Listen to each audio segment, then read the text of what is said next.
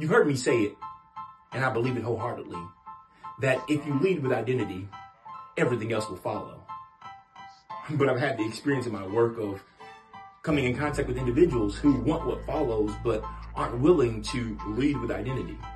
It used to bother me, and I could not figure out why they did not want to lead with identity. Then it dawned on me that people think that doing identity work means that you're broken, when in fact it has nothing to do with brokenness, and it's not an attempt to fix you. Identity work is about coming in alignment with who you are and not fixing, but honoring who you are and building a brand that is most authentic to who you are. So, if you're ready to lead with identity and become a supernormal superstar, visit yoursupernormal.com right now and let's do the work.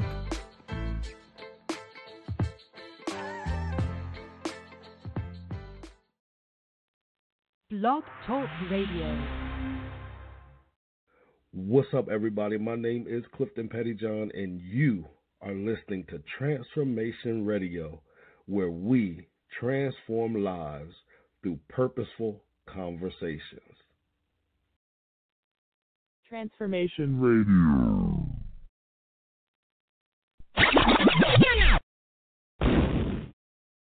If this life has anything to gain at all, I'll count a loss if I can't hear you, feel you, cause I need you.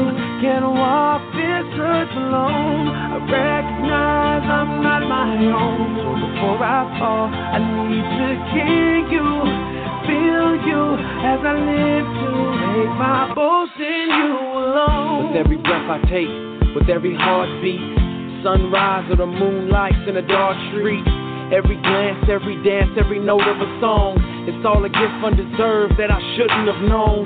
Every day that I lie, every moment I covet, I'm deserving to die, I'm just earning your judgment. Without the cross there's only condemnation. If Jesus wasn't executed, there's no celebration. So in times that are good, in times that are bad, for any times that I've had it all, I will be glad. And I will boast in the cross, I'll boast in my pain, I will boast in the sunshine, boast in His rain. What's my life if it's not praising you?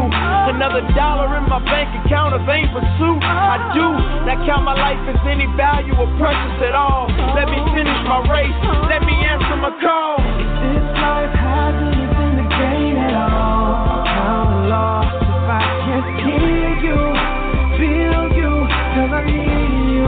Can't walk this earth alone. I recognize I'm not my own. So before I fall, I need to hear you, feel you, as I live to make my boast in you alone. Tomorrow's never promised, but it is, we swear.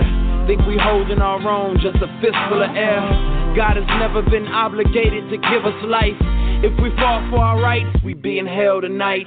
Mere sinners owe nothing but a fierce hand. We never loved Him, we pushed away His pierced hands. I rejected His love, grace, kindness, and mercy. Dying of thirst, yet willing to die thirsty. Eternally worthy, how could I live for less? Patiently, you turn my heart away from selfishness. I volunteer for your sanctifying surgery. I know the Spirit's purging me of everything that's hurting me. Remove the veil from my darkened eyes. So now every morning I open your word and see the sunrise. I hope in nothing, boast in nothing, only in your suffering. I live to show you glory, dying to tell your story. If this life has anything to gain at all, I'll count a loss if I can't hear you, feel you, cause I need you. Can't walk this earth alone. Recognize I'm not my own. So before I fall, I need to hear you, feel you, as I live to make my boast in you alone. Doing what's only meant for you, doing what no one else could do. All I have to give, I use my life, I'll use my lips. I'll only glory in your word. That's good to me. I don't live in such a way that it reflects to you my praise. This life has anything to gain, I have anything to gain at all. I can't hear you, feel you, cause I need you. I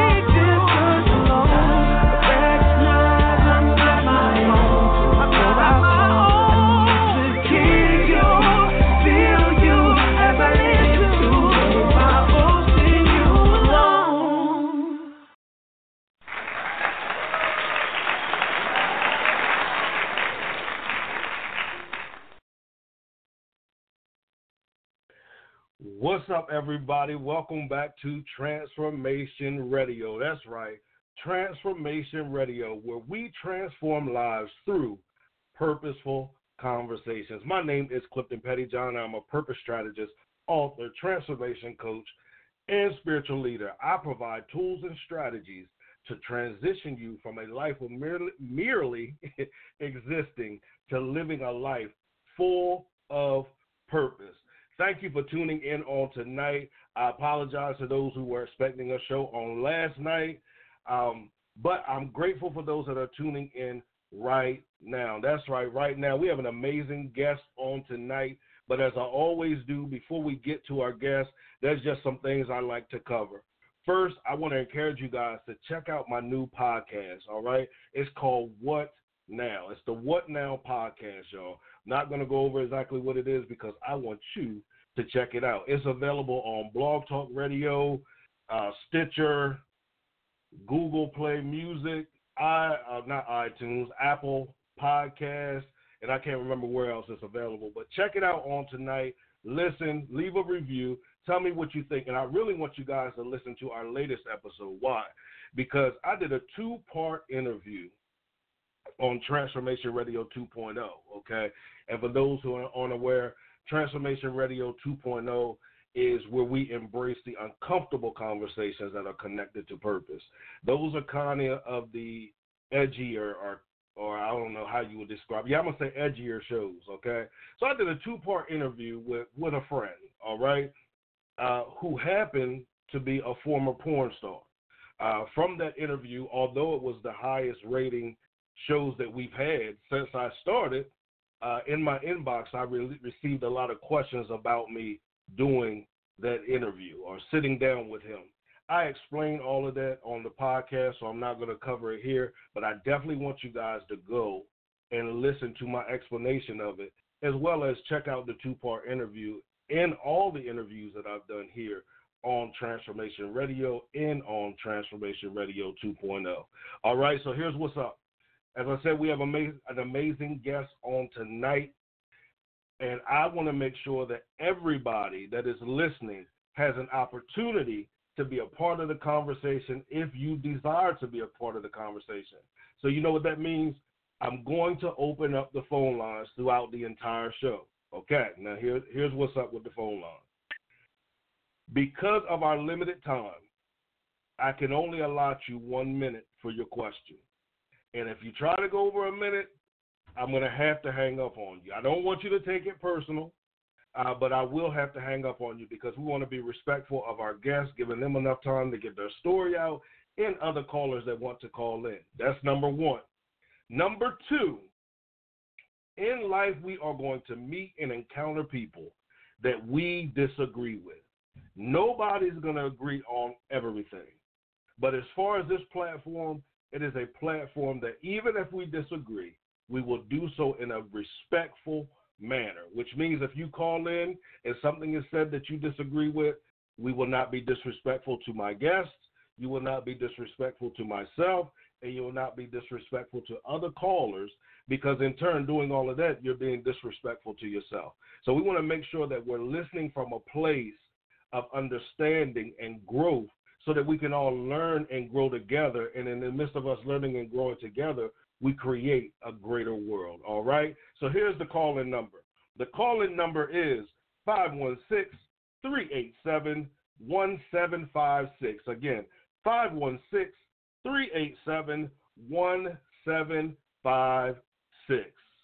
Now, without further ado, I want to welcome tonight's guest. Guys, he's an apostle. He's a prophet. He's a pastor. He's a teacher. He's an author. He's so many other things. But let's welcome to the show tonight, Mr. Antyon Wallace. Antyon, welcome to the show, sir. Thank you so much. I'm so glad to be here with you. Thank you for having me. Definitely.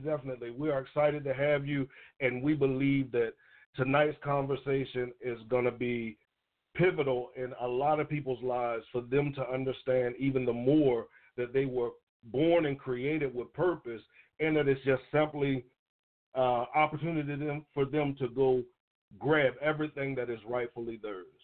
All right? So let's get started. All right? We're going to start light, okay? We're going to start light. Okay. If you had one superpower, what would that superpower be and why? That's funny. So I am a huge vampire fan. I'm a huge vampire fan. Okay. I like. Recently, I was watching the Twilight series. They had them running on back to back, and in that movie, Bella had this power that she wasn't aware of. Not until she made her transformation. Because when you talk about transforming, that power became more evident, and that was that nothing that was outside of her could impact her. And then she could also create this shield that would surround the people that she loved. And I think if I had a superpower, I would want that same ability to be able to shield from outside influence, to be able to shield from outside pain and hurt. I think that would probably be one of my the superpower that I would actually really want to have, especially since we are, they were fighting more often than it was used. So as we're fighting, to be able to just kind of protect and shield the people from, opposing sides. Awesome. And I always ask people that because I feel like a lot of times the answer says a lot about them and who they are and what it is that they are the position that they play in a lot of people's lives. So would you see yourself as one that sees themselves as a protector, or others see them as a protector? And that's funny because as I was talking about it, I did see that same thing. Like I'm always trying to provide information or tools that will help people to grow and to be better, and to not have to face some of the things that maybe I've encountered, or things that I see Spirit saying that, that may not be the right road for you to go down. So I do see myself doing that within the confines of purpose of my life. So that just makes so much more sense. Now, have you always been like that? Like, if you look back to your childhood, can you see examples where you were like that as a child as well? Or is that something that developed over time after certain things that you went through in life? I've always been like that. I was a very particular, I call strange child. Old people say you've been here before, and so as a child, I would see things and try to give warnings to people about things that I saw happening, and trying to protect them from the consequences of certain decisions. And so I would do my best to make sure they were okay. So I've always been doing this. I tell the story of my grandmother. As a child, my grandmother smoked cigarettes all of my life. And so I had only seen, I kept seeing her lungs black, and I kept telling my grandmother, need you to quit smoking because I keep seeing your lungs black. And she wouldn't. Of course, I'm a child, so what do I know? That whole children don't necessarily know anything. They just, he's just talking, or something like that. So I would go to extremes, like I would hide her cigarettes from her. And she'd be fussing, bring my cigarettes. I bet. But my grandmother in 2004 passed away from lung cancer. And I told her as a child, I said, I keep seeing these circles around your lungs, And I don't know at that time, I didn't know what that means. But when she transitioned, she had satellite tumors on her lungs, and they were not able to operate. And so it's along the same lines. I've always been one to have been able to see things and be able to try to prevent certain outcomes. But again, I'm only able to try. I'm only able to present the information. So, but yes, she did transition in 2004 of lung cancer, and she had exactly what I said. She had circles on her lungs, so satellite tumors that were not inoperable. So, I've been doing this a long time. All right, I feel you. And we're going to stay right there. That's not where I originally wanted to go, but we're going to stay right there for a minute. Because you talked about this from childhood, this gift that you had from childhood. When did you begin to identify that what you honestly had was something unique, something special?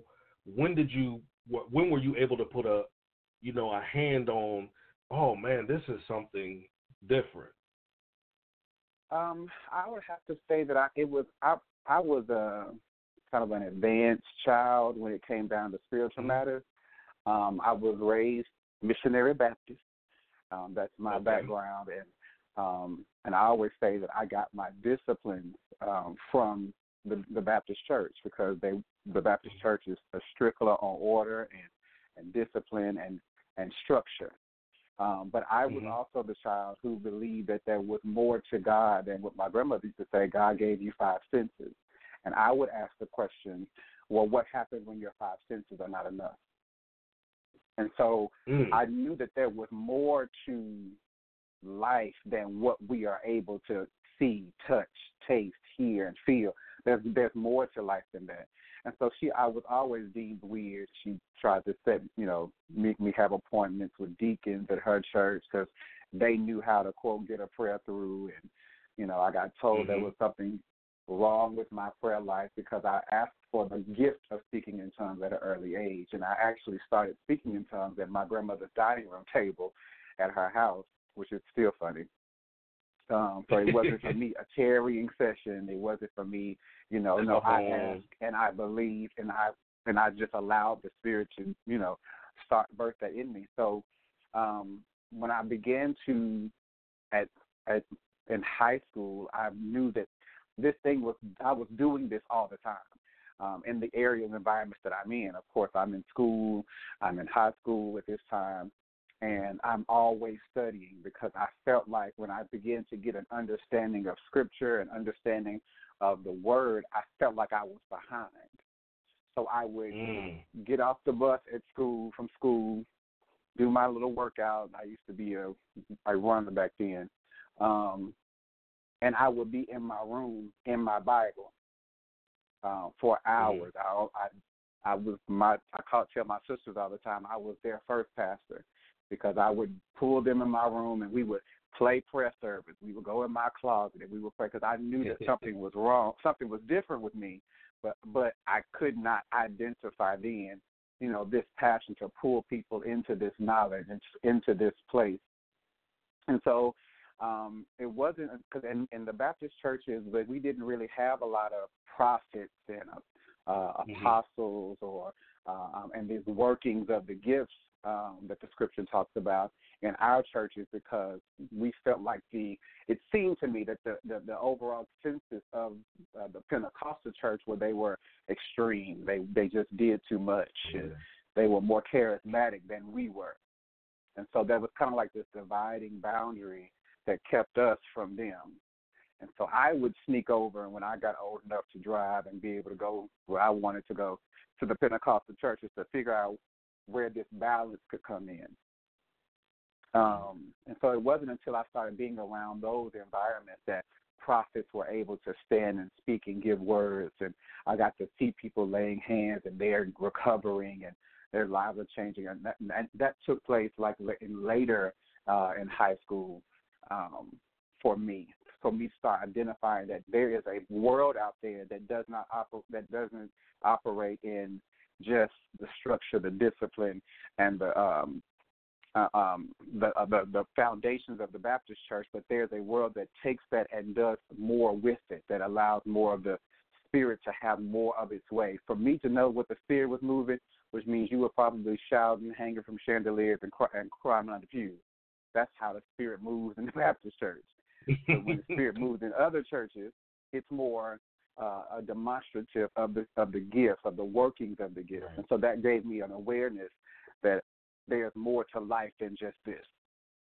So I was probably like high school-ish when I started to identify that there's something to this more than what I'm understanding, or even what the people that are teaching me are understanding or allow themselves to understand about the prophets, because there are some who still teach that prophets, there are no more prophets there.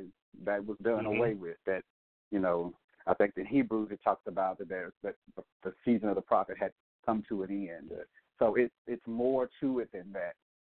And so I had to do a lot of learning on my own because I didn't have readily places to go to ask these questions. So I would have to be in those environments and be up under and listen to and hang with other spiritually gifted people to be able to have to start to have an identity for myself and what this means for me.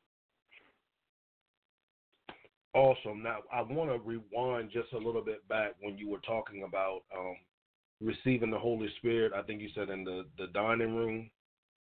Mm-hmm. Am I correct? Now, yes. Let's talk right there. We're going to probably get into your book a little bit, too, because you were talking about it wasn't at a Tarian service. It was you received it. Now, do you believe that you were able to receive it in that sense because you viewed it as a gift versus, viewing it in the sense of it has to be this way and it only can be this way, and if I don't do it this way, then I won't be able to receive it? I don't know if I saw it as so much of as a gift at that time, moreover as I saw it as access. I knew that in the places that I was visiting and being able to see different demonstrations and other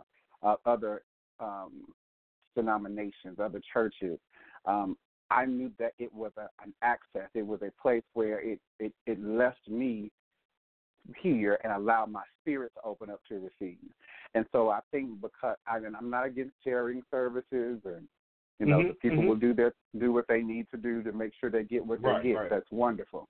But for me, I didn't need anybody to lay hands on me for me to receive that.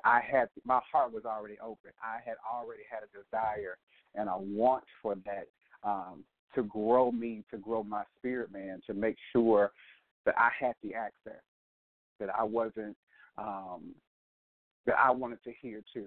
I wanted to be the mouthpiece too. I wanted to open myself up as a conduit for the Spirit to be able to use me to be able to speak into other people's lives.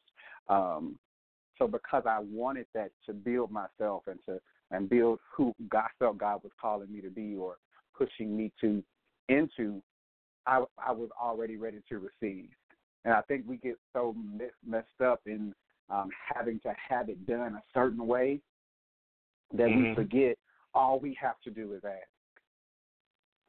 All we have to do is be open and be receptive to what that looks like and how that presents itself, and to allow it to fully have complete control, and to surrender to that. So it wasn't just for me just seeing it as a gift. For me, it was access, because at that point, I'm just being me. I don't know this to be a gift per se. Like, I didn't know this. Okay. My ability to see things and to be able to share them with people in all time periods, past, present, and future, as a gift. It was just who I was. That's how. Hey, I feel like you should do this. I feel like this is what's going on. I see this for you, and it was just it's easy as having this conversation now. That's just how I flow with my. So I saw it as access. Okay. Now, how did you get from the place of seeing it as access to understanding what that access actually afforded you? As in, when you begin to understand that it was a gift, this was a mandate upon your life, God had called you to be a prophet. When did you reach that understanding? I reached that understanding probably some years later, because, of course, Scripture says in the Old Testament, the only way that you'll know a prophet that's been among you is that what they said comes to pass. Amen.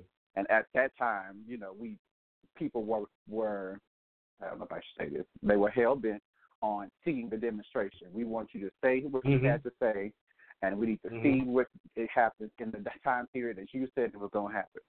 It was one of those things. And so in that mindset, in that understanding, I knew that if whatever I said, people would come back and be like, hey, you said such and such, such and such, and it happened. That's when I started to align the two together, that this is not just being able to see and say what you're seeing, but it's also our ability to be able to help lead and guide God's people. And so that probably happened years after I had started speaking in tongues, the revelation of what this gift actually was and entails. But again, in the place where I'm from, Nashville, Tennessee, there was not a lot of prophets. I had a friend of mine at the time who went to I think the East Coast to be ordained as a prophet, but we didn't have that where I lived, and I wasn't at the age of going out of town to get the information that I needed. So whatever I needed, I had to find in books. I had to start ordering and reading for myself and doing that myself to build some type of awareness and knowledge of what other people are saying this gift is. And how did that, having to search it out for yourself and build yourself up, in the knowledge, how did that help you as a person, overall as a person back then, and even right now? How does that help you right now? Because we live in a society sometimes where a lot of us want that microwave type of a situation, and we want externally for somebody to give us the solution or somebody to give us a word, and that's great. That has its place. But, a lot of times, a lot of emphasis hasn't been put on establishing yourself and establishing that personal relationship with God and His Word. How did that help you, even at a young age, on into who you are now? It was interesting for me because I was one of those people who sought that validation outwardly. I wanted somebody to see this and to recognize this and to help me. I wanted somebody to tell me what this was. Why am I seeing these things? Why when I'm in prayer, I'm seeing these faces? What is going on for people? I don't even know half these people that you're bringing across my view and dropping in my spirit. So I need somebody to tell me what's going on. What's my idea? Like, somebody help me, please. This is not a game. And then in a process of looking for those persons, I started to hear God say, I am training you. It was interesting to me because I was like, everybody else got these mentors, there are these sons and daughters in ministry, and even when it came down to, I was even asked one time by my assistant pastor at a church I was going to in Nashville, saying that he wanted to sit down and mentor me. But little did he know that weeks before that I had gotten a word that says, you beware of that same person. And so I was like, what? I'm just not going to win. You're just not going to send me anybody. You're not going to allow me to connect with anybody. And so in that same vein, I just began to like, all right, I'll read, I'll study, and I'll wait. One thing about me is I do not mind reading. I will find a book and start my own journey. And it helped me. It has not allowed me to necessarily be dependent upon the words of somebody else. I literally had to depend on the voice of God in every area leading me in ministry, because even as I matriculated through ministry to where I am now, there's always been this, yes, I can connect with you, but I'm also connecting with an ear, and I'm connecting with a voice.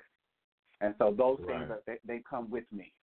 And so we can connect, and I can get, along with our visions align and our ideas and what we feel God is doing, even in every now moment, are aligned. I can get with you, but understand that I am a voice, and I have an ear, and I'm able to hear as well. And so a lot of foolishness that I've seen a lot of sons and daughters in ministry have to deal with, and the idea of the hired help, that has happened in those relationships. I've been able to watch them and not be a part of them. And I'm not saying I didn't serve, because I understood what serving meant as well, and I also knew where the boundaries stopped when it came to serving. Because some people will give their life, their complete life, over to being the hired help. And there's nothing wrong with serving. Don't get me wrong. But there should be some boundaries between who you're serving and your life. Now can we stay right there just for a minute? Sure. Can we talk about those boundaries? Let's talk about those boundaries right there, okay? Because there are a lot of people that are out there that are listening to the show right now, and they're struggling with those boundaries.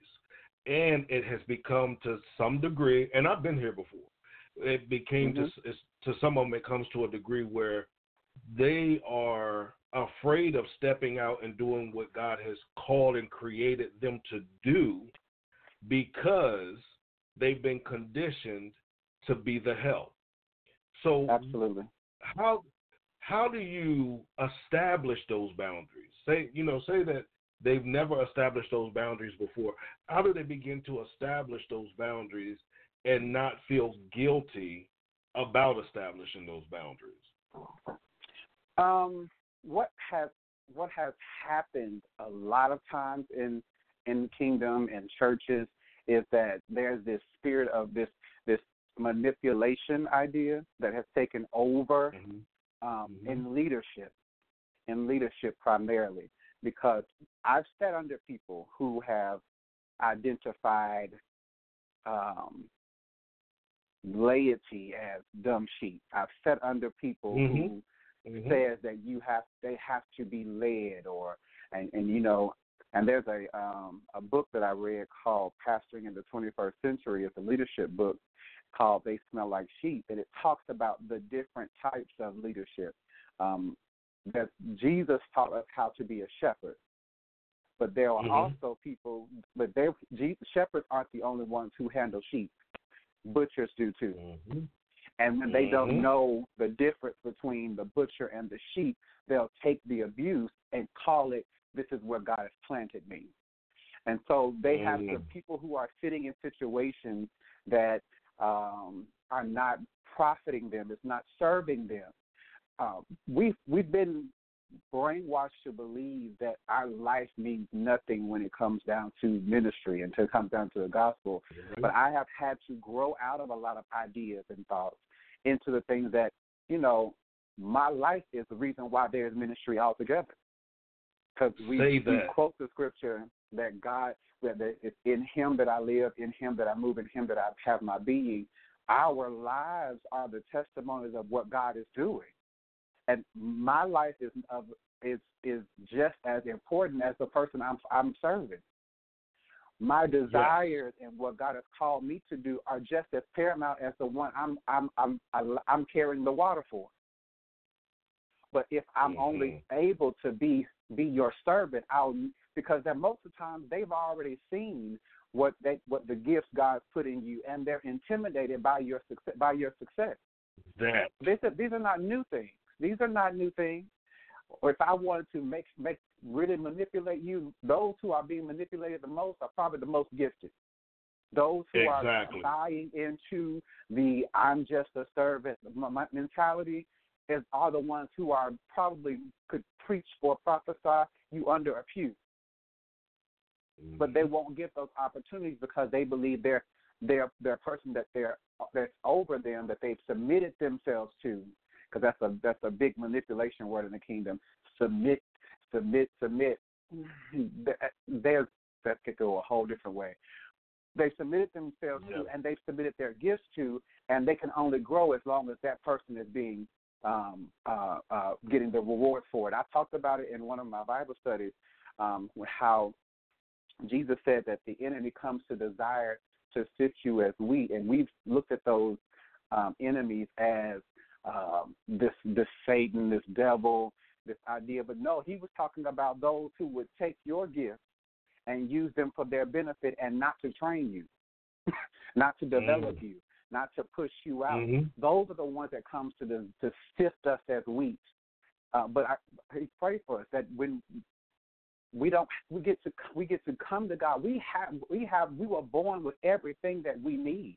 We came into this life completely whole. We came into this life completely whole. And so what happens is we've been drawn from the wholeness idea and to say that we need this to be made right. We have to buy this. We have to do these things to stay in connection with the Spirit. We have to do these things. If I do this, then I'm wrong and I'm disconnected or I'm separated. And those are lies that we've been fed. Nothing, absolutely nothing can separate you from from God at all.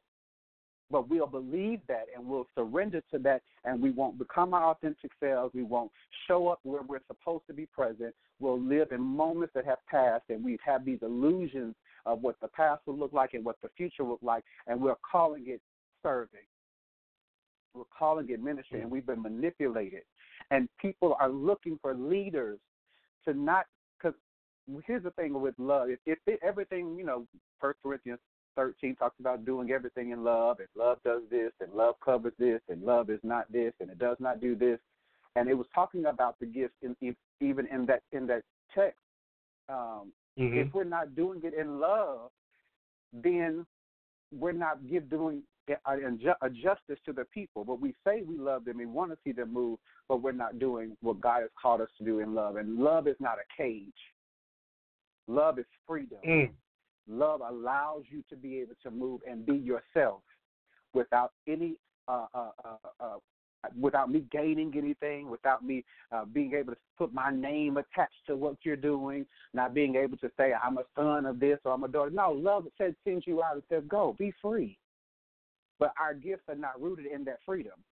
Our gifts have been rooted in control and manipulation. And you can use the gift as long as you stay under this house, or you can use the gifts as long as you stay under this organization. And it's been a cage for a long time because nobody wants to talk about being free. Because we're so used to, it's like the story of the horse being chained to the fence, but when you take the chain off, all he knows is that space. So he doesn't go out to find anything else because that's the space I know. And we get comfortable being comfortable. And that's never how this was supposed to be in the first place. Listen, the man of God said love is not a cage. That right there in and of itself was enough right there, because a lot of you are living in a cage.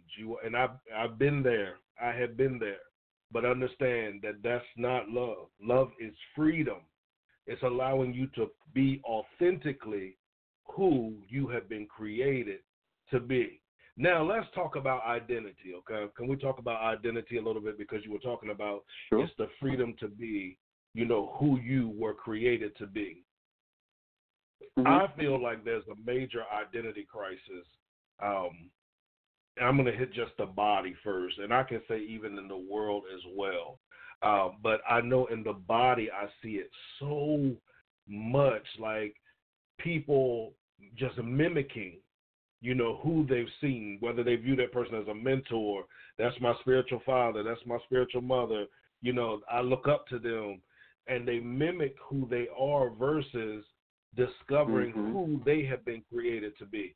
How did you get to a place in your life where you became comfortable in being Antyon and comfortable in pursuing who Antyon was or is? So it was so interesting that you mentioned that, because I thought about that leading up to tonight.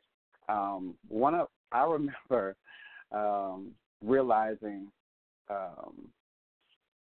that who I am and my affections don't always align with what people believe. However, I also knew that I knew that God still called me, and I knew that I was still anointed, and I knew that the power of God operated in my life. And even in coming into the awareness of who I am, I struggled because of the beatings and the abuse that I received, hearing these people tell me that this is what God says about certain things. and assigning and attaching that to my life. I came into agreement with those words. And so I spent some time trying to reconcile sexuality and spirituality and trying to make this fit for me. And I am a huge fan of Bishop Yvette Flunder, and I'll never forget one day she said on an interview she was on, and she said, "There's no disconnect between my spirituality and my sexuality." And that sat in me. I had to be in my early 20s, late teens, early 20s when I heard this interview. And she was like, "There's no disconnect." And it registered in me. It's like, why am I fighting this? Why am I trying to do anything other than allow this to be an expression of who God has shown me that I am? And so it didn't override. And so when I started talking to pastors about my call to ministry, and, you know, I've never been a secret. I didn't have anything to hide. I showed up every time I showed up, all of me, because Bishop Walker said one day, if you are yourself everywhere you go, then you're nobody everywhere you are. So I like that. I'm going to show up and I'm going to be me. And I had to even tell a pastor, hey, God has called me to preach and all this is going on. How do you think about it? And they told me I was crazy. But I had enough of the background stories, because I sat under pastors who were still struggling. I sat under pastors who didn't, who were accepting, but they wasn't inclusive, or they had all of these loopholes to be okay with you as long as you're serving in certain capacities. But let's keep this as a don't ask, don't tell. From the pastor on that. And I just could not do that. And when I started preaching and when I was licensed to preach, I understood one thing. I did not want to be like everybody else I had heard.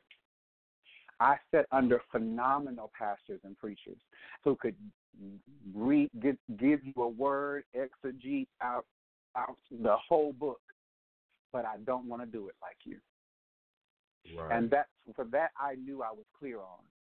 I appreciate the things that you bring to the body. I want you to continue to do what you're doing, but God didn't send me to the things in my life to be like you. He didn't put certain challenges or struggles or how we identify them to make me like somebody else, to make me a copy. No, I get to be me, and I get to do what God has called me to do, and I can feel the connection between the both. The fluidness between my sexuality and my spirituality. It's not that I'm doing a whole bunch of extra and all this other stuff. Yeah, I know I'm a hairstylist by trade, so I get a little gray when I change the color up or I do something else. But I still get to be me, and that's one thing that I will not separate. So even when I'm asked to go to different environments, I've never told you this, but when I started doing Bible studies for Word and Power, I didn't go live like the first 4 months because I struggled with people seeing me. Right, I feel you. The people around me knew me. The people that said they were coming to support me knew me. I didn't have any problems there. But to open myself up to a platform that shows me, and I'm not trying to be anything other than myself when I'm in front of my own camera. And I get to do that, and I got to sit there, and I started doing that, and I had to deal with, hey, you don't get to sit in the background as I'm so comfortable doing. You have to come out and allow people to see that I will still use you and you can still be you. And so I sit there in front of my camera, and I get messages from pastors across the country talking about, you just don't care, and do you? God is just using you, and you just fully who you are. And a lot of them are asking me how I'm able to be both, how I'm able to do it and still be me. That was the most interesting thing when I first started, because I would log on. I hardly ever watch the recaps because I don't like hearing myself. I don't like hearing myself sing. I don't like hearing myself preach. So it takes me a while to get back to it before I can hear it from myself. And in some cases, they're strategically placed that I need to hear that word again. And so I sit and I've actually had conversations with other pastors like, you have to do the work on your own. I've had to do the work. I've had to be okay completely with everything God created, how can I, the clay, tell the potter what to do? Say that. I have to continue to be me, and everything that's in me that I am, He is. He's already provided everything that I need. I'm not disconnected from Him because you think I should be. No, that's probably even more reason why I am. Because when you leave me by myself, I ain't got nobody to talk to but Him. Right. And He assures me of who I am. And He proves over and over again that what this is, that He's put His stamp of approval on. That it had nothing to do with anybody else, because He wouldn't allow me to link up and sit under the tutelage of or any of those things. No, this was all Him. And He did that on purpose. Because at some point, I'm going to have to stand before people and say, hey, you can be you, and God didn't make a mistake. He didn't change His mind, and He didn't ask for anybody else's opinion. And you can still go and do what God calls you to do. So it was, I don't know how I got read from the question, but no, you were good. I actually got to be, I had to reconcile within myself and be okay. And be okay. You have to be okay with you before anybody else will. If you don't are not okay with you, then you're not going to make as much of an impact. That struggle is always going to come out.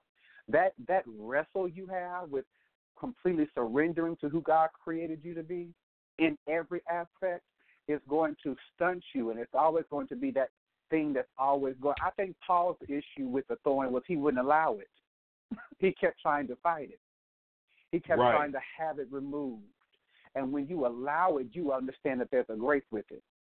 There's a way you can walk with it and handle it, and it still honors God. It still gives Him glory. It still shows everybody else that His grace is still sufficient. When you allow it, when you surrender to whatever God wants to do, and not beat yourself up because your affections were created by Him. Your desires were given by the Creator.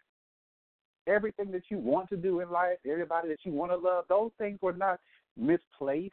That wasn't something that a spirit came over you and inhabited your body. No. You are who God created you to be. And He wants you to be completely that and allow that to be the testimony of how He's able to still move in everybody around us. I had to teach last month in South Carolina, and I told them, I said, you'll never look in the eyes of somebody that God doesn't love. It just won't happen. Mm-hmm. It just won't happen. You may have your prejudices, you may have your issues, you may have your things, but that's you. But we can't assign that to God just because you feel that way. Well, you said so much in that right there. Now, I want to talk about the alone time because I know that I encounter a lot of people that are fighting the alone time. And when they're fighting that alone time, it's as if, that identity is never developed or is never freed to be who they are. I know you said from a child, you just had that about you, you could be by yourself. What do you say to those that are struggling with that alone time? Because, number one, they recently went through a divorce or a breakup, and they've never been alone in life. Like, they can go all the way back to their childhood, and somebody was always around. They never really had alone moments. And I know people say everybody has alone moments, but you know what I mean by alone moments. There are moments where always crowded at times, so they become accustomed to that. And now the Creator is taking them through a process where He's trying to train them, through being alone. And they're struggling with those alone moments. How do they get to the place where they understand that these alone moments are working for you, not against you? One of the things that I was one of those children. I'm from the country, and I know that people hear it in my voice. And so I spent a lot of time don't come to me. I spent a lot of time in the woods and by myself. I was talked about as a child and things of that nature, but that was never one of those. But I was before I was a prophet, I sung. I've been singing since I was 5. If I can remember, I've been singing. And that's what people will allow. Well, that's fine. They'll allow you to sing, but they'll get side beside themselves when you say you called to preach. And so I had to sit with myself, because alone time is not a bad thing at all, and it's actually some of those times where you have to pull away and allow all the other voices to subside.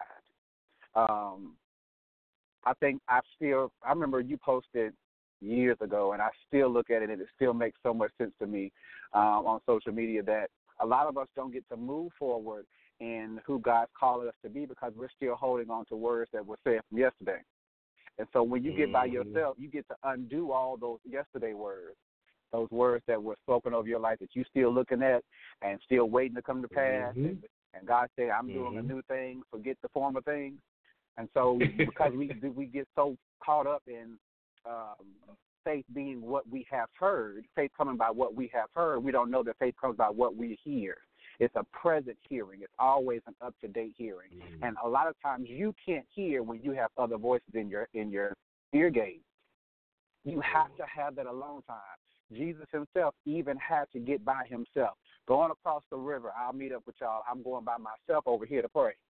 I'm going to spend some time. I'm going to meditate. I'm going to clear my head. I want to be able to make sure that what I say to you is what the Father is saying to say. What I'm doing is still aligning with the purpose God placed me on the earth. So those alone times, you have to embrace those.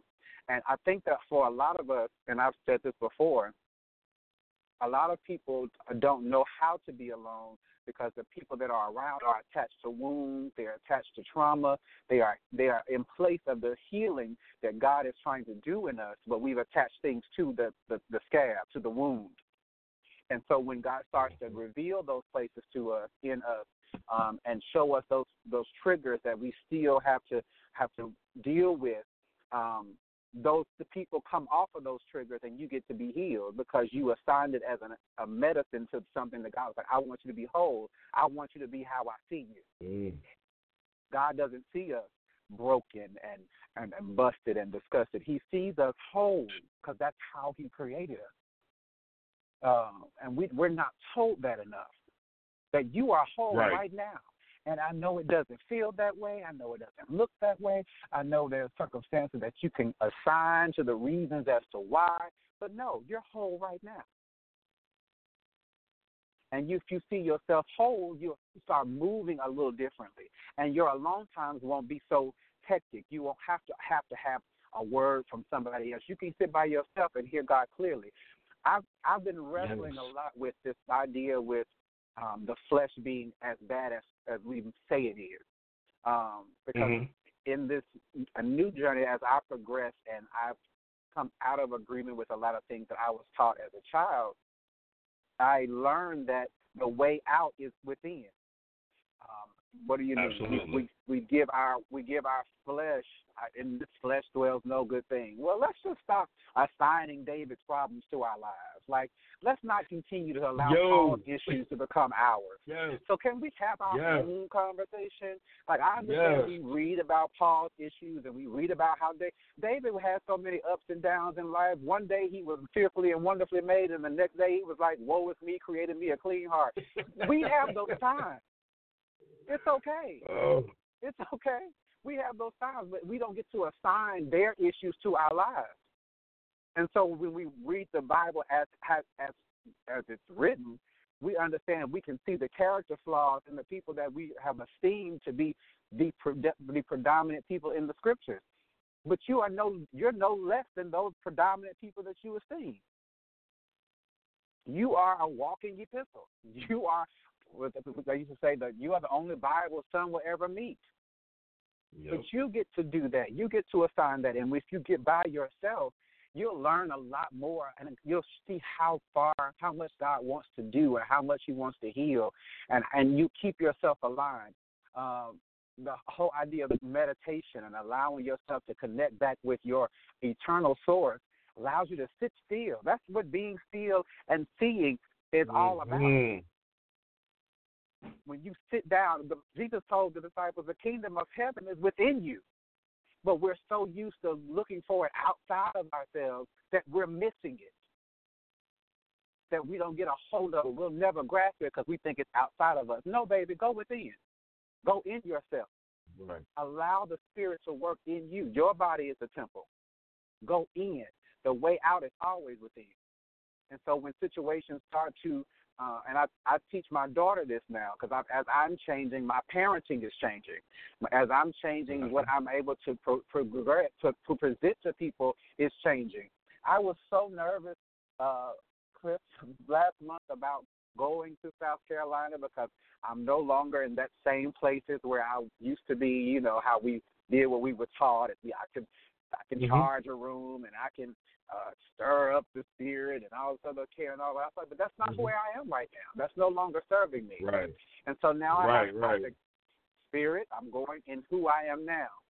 And it was terrifying because again I'm going in traditional Pentecostal environment, talking about them being divine, knowing that you are an expression of who God is, knowing that you are a wave of this ocean, knowing that you can never be disconnected from God, knowing that you can salute the divinity in the next person. And when you look at the next person, you should be able to see God, and that'll help handle a whole lot of conflict that we already have in the body of Christ as already. One of the problems is we don't see each other as God. We don't see each other as an expression of who He is, and so we don't celebrate or salute the God in the next person because you said this, or I don't like the way you did that. But hold the space for them to be who God created them to be. You get to learn these things when you get still, when you get to know and be still and learn from the source, because the source is there, the divine mind is there. If we continue to stay connected to Him, I tell my daughter all the time when she's like, I don't know what to do about this situation. I tell her that the divine mind is on the inside of you. Divine wisdom is on the inside of you. You'll know what you need to know when you need to know it. So that stops her from the wrestle, and that allows her to be still and to wait for the answer. Like we don't teach that because we're too busy begging God and pleading with God, and we don't serve a God we have to beg. We don't serve a God we have to plead with. No, it's His good pleasure to do good things for you. And those things are already assigned. All that we're waiting on you to do is to affirm what you already know. It's so interesting to me, and you have to stop me because I'll keep going. It's interesting to me that even in when the scripture where Lazarus was dead for 3-4 days, and clearly he's thinking and everything like that. The situation doesn't look like hope at all. But Jesus showed us something in that scripture. He did not think that God would never hear him. It wasn't something that he assigned that God allowed.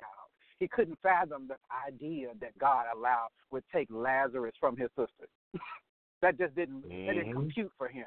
And so when he went to the tomb, he would say, thank you that you've always heard me and that you hear me right now. Lazarus, come forth. It wasn't even in question.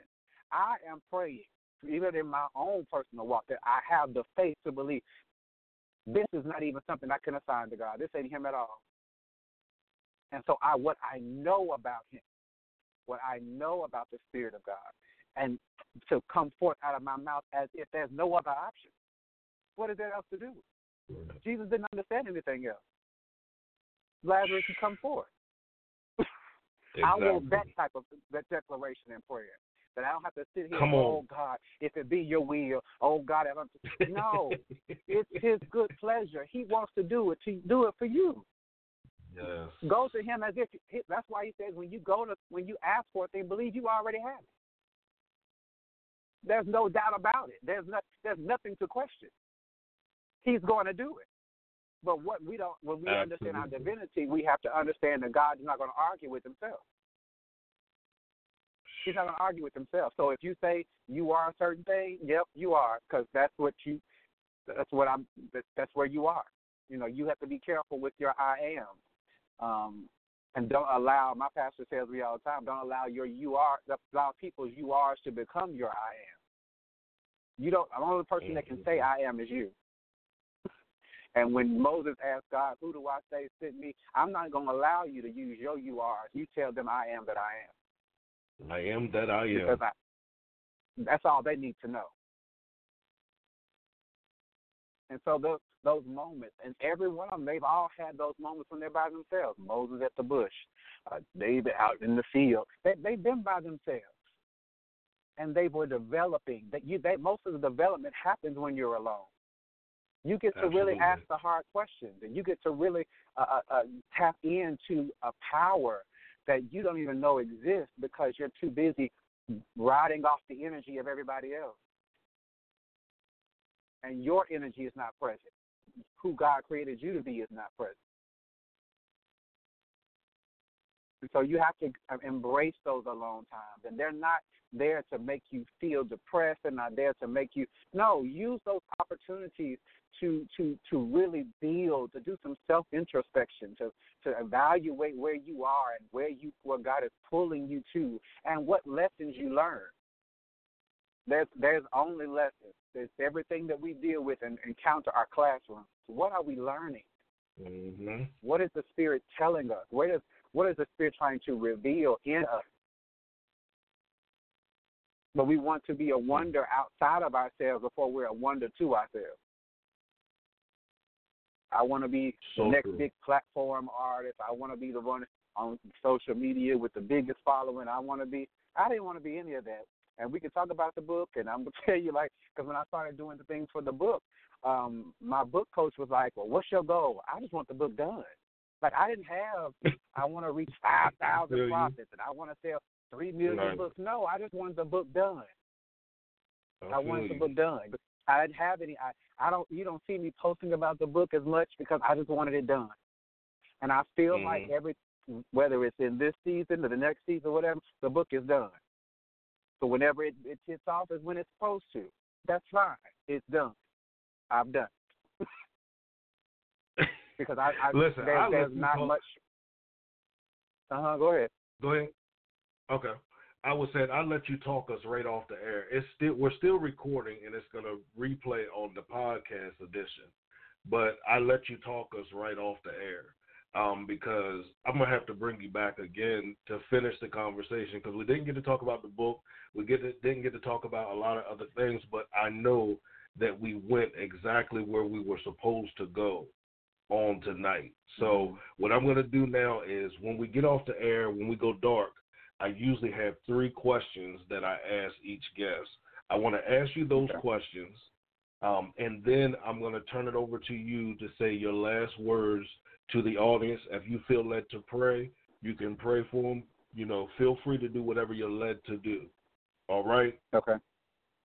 So here's the first question I always ask, and I relate it to what the individual guest does. So I would say, what advice would you give to anyone that's out there? They're young in ministry, and I'm not even talking about young in age, but young in ministry, and they're struggling with the mindset of God is calling me to do something that's never been done.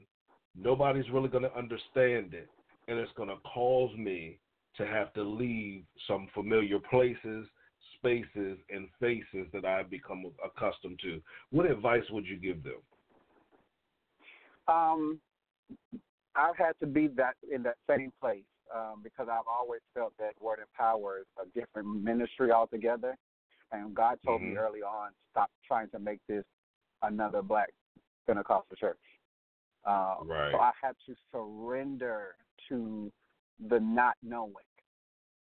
One of the greatest things I've had to learn was to surrender to not knowing. God uses us more when we come to Him as a child who has no clue. God's calling you to do something. It doesn't look like what you've ever seen before. It doesn't look like what you've been encountered. It doesn't. That's fine. Surrender to what you heard. Surrender to the knowing. Surrender to what God is trying to do in you so that you can completely give yourself. And it's okay. I was having this conversation with my mom, who is a new pastor as well. Just this past weekend, I was sharing with her, I said, Mom, even as you're pastoring the church, always be in a mindset of not knowing. Because you open yourself for God to be able to show you and do things in you that are not heard of. that have never been done before. When Jesus was on the scene, he asked disciples to do some very interesting things that didn't seem like it was applicable or had any type of relevance to what was needed.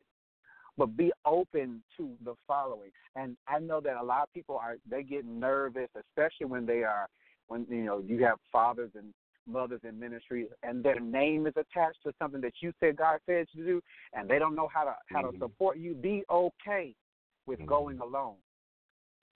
Right. I've had to detach from some people that I absolutely still love to this day, because what I heard God saying in me was not the same thing that was going on with them. And it's okay that everybody doesn't awaken at the same time. We're in different places. We're growing at different paces.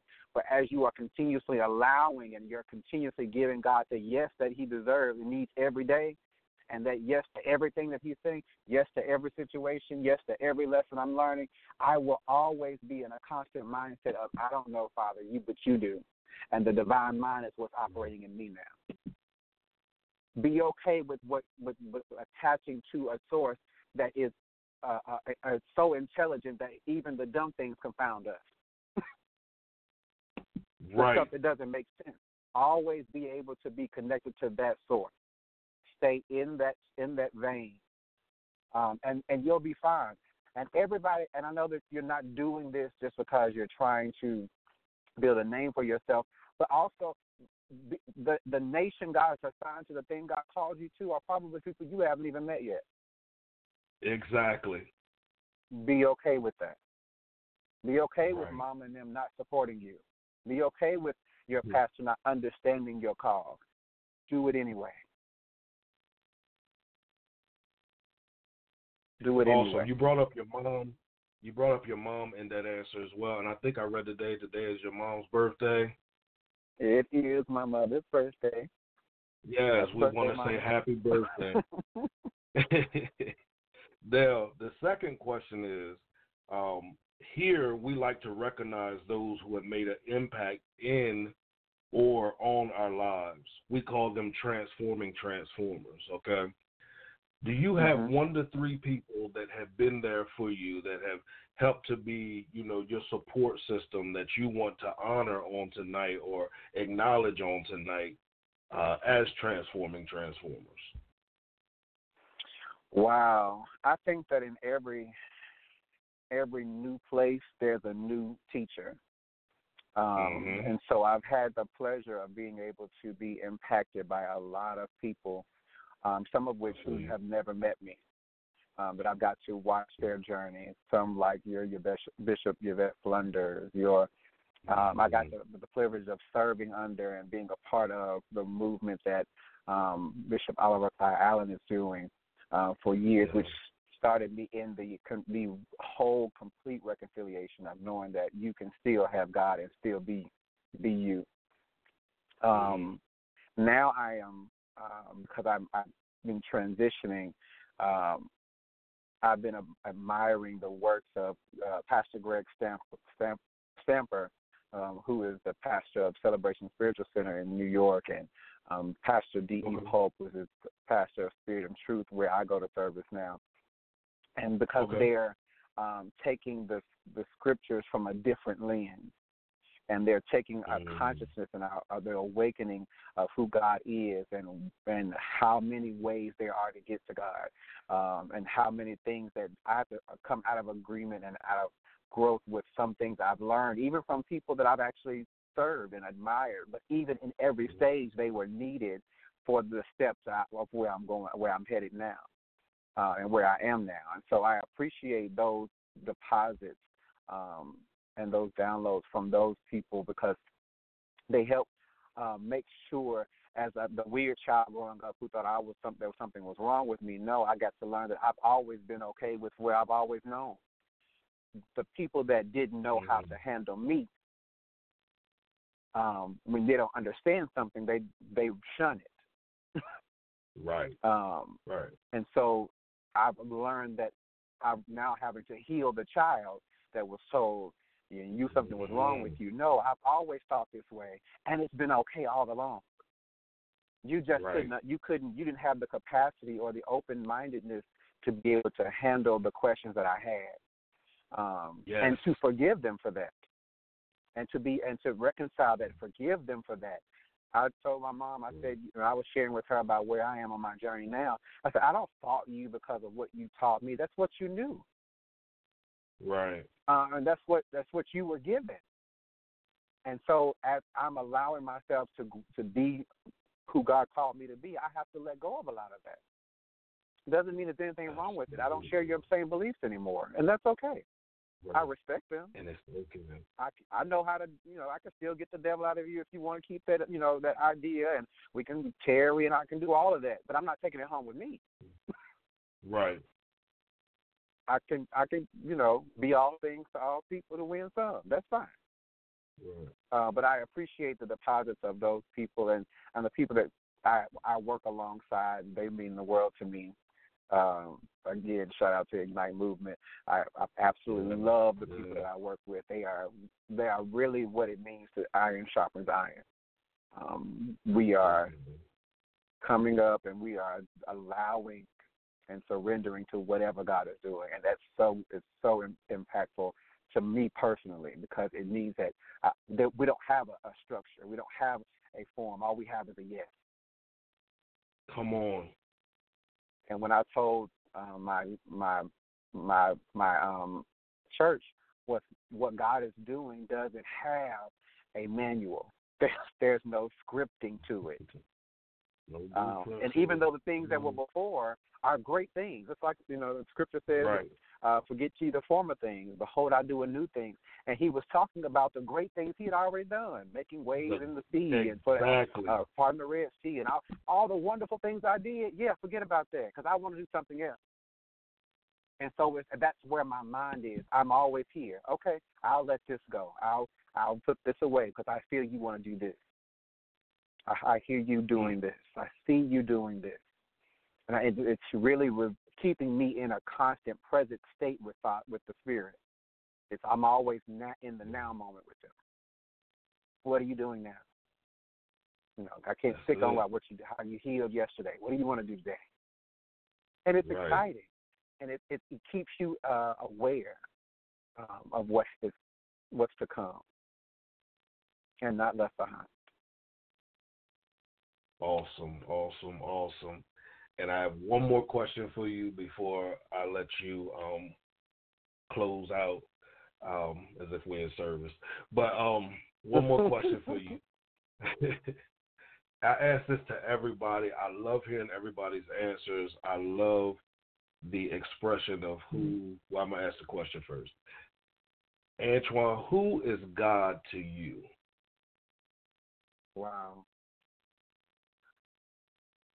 God has been a lot of things to me getting up until this point, but now God is life to me. God is divine life. He's life. And everything that I experience God in different ways. I've had to grow into the awareness that I am a part of who God is. And everywhere that I am, God is too. And so my theme, I've been doing a lot of reading, and so I have on my desk at work, I agree with God only. Because God is life. I like God it's shown to be life to me. Every time I breathe, meditation has to do a lot with breathing. Concentrating on your breath. And I used to ask when I first embarked on meditating for real, I was like, what is this about the breathing? And I reminded of what when God formed man out of the dust of the ground, what did he do? Breathe into him the breath of life. Come on. And so as you're meditating and you're focusing back on your breath, guess what? You're focusing back on God. Exactly. So it's more to, and and there's a lot of different religions, a lot of different beliefs that view meditations in their ways. But my interpretation is when I focus in on my breathing, I'm focusing back in on God. Because God is life to me. I like that. Awesome. So now here's what we're going to do.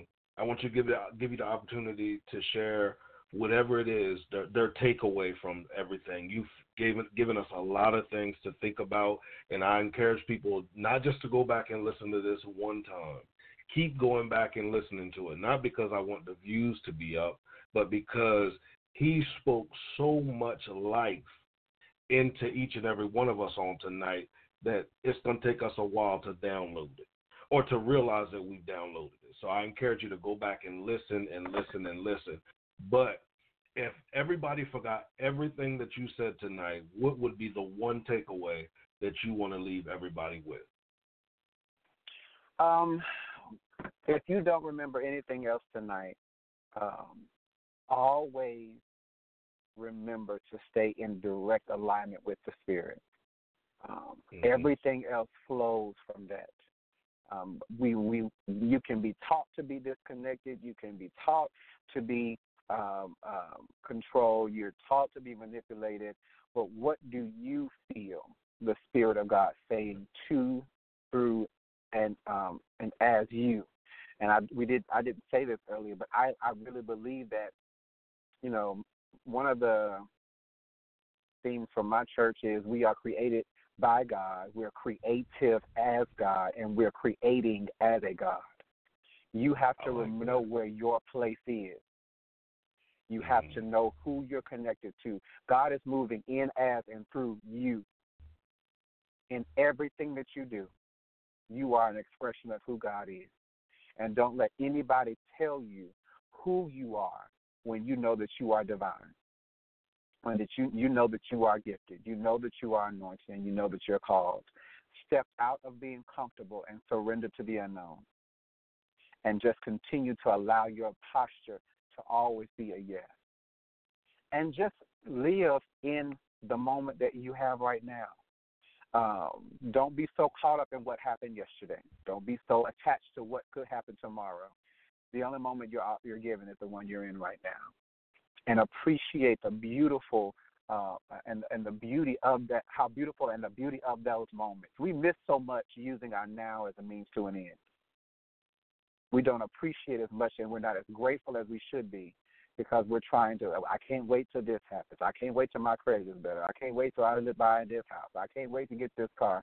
But you don't realize how beautiful it is to be in the moment that you're in. That's the only one you're afforded. Mm-hmm. And every new moment, you can make a different decision. Whatever it is going on, whatever it is, you can make the decision to do something differently right now.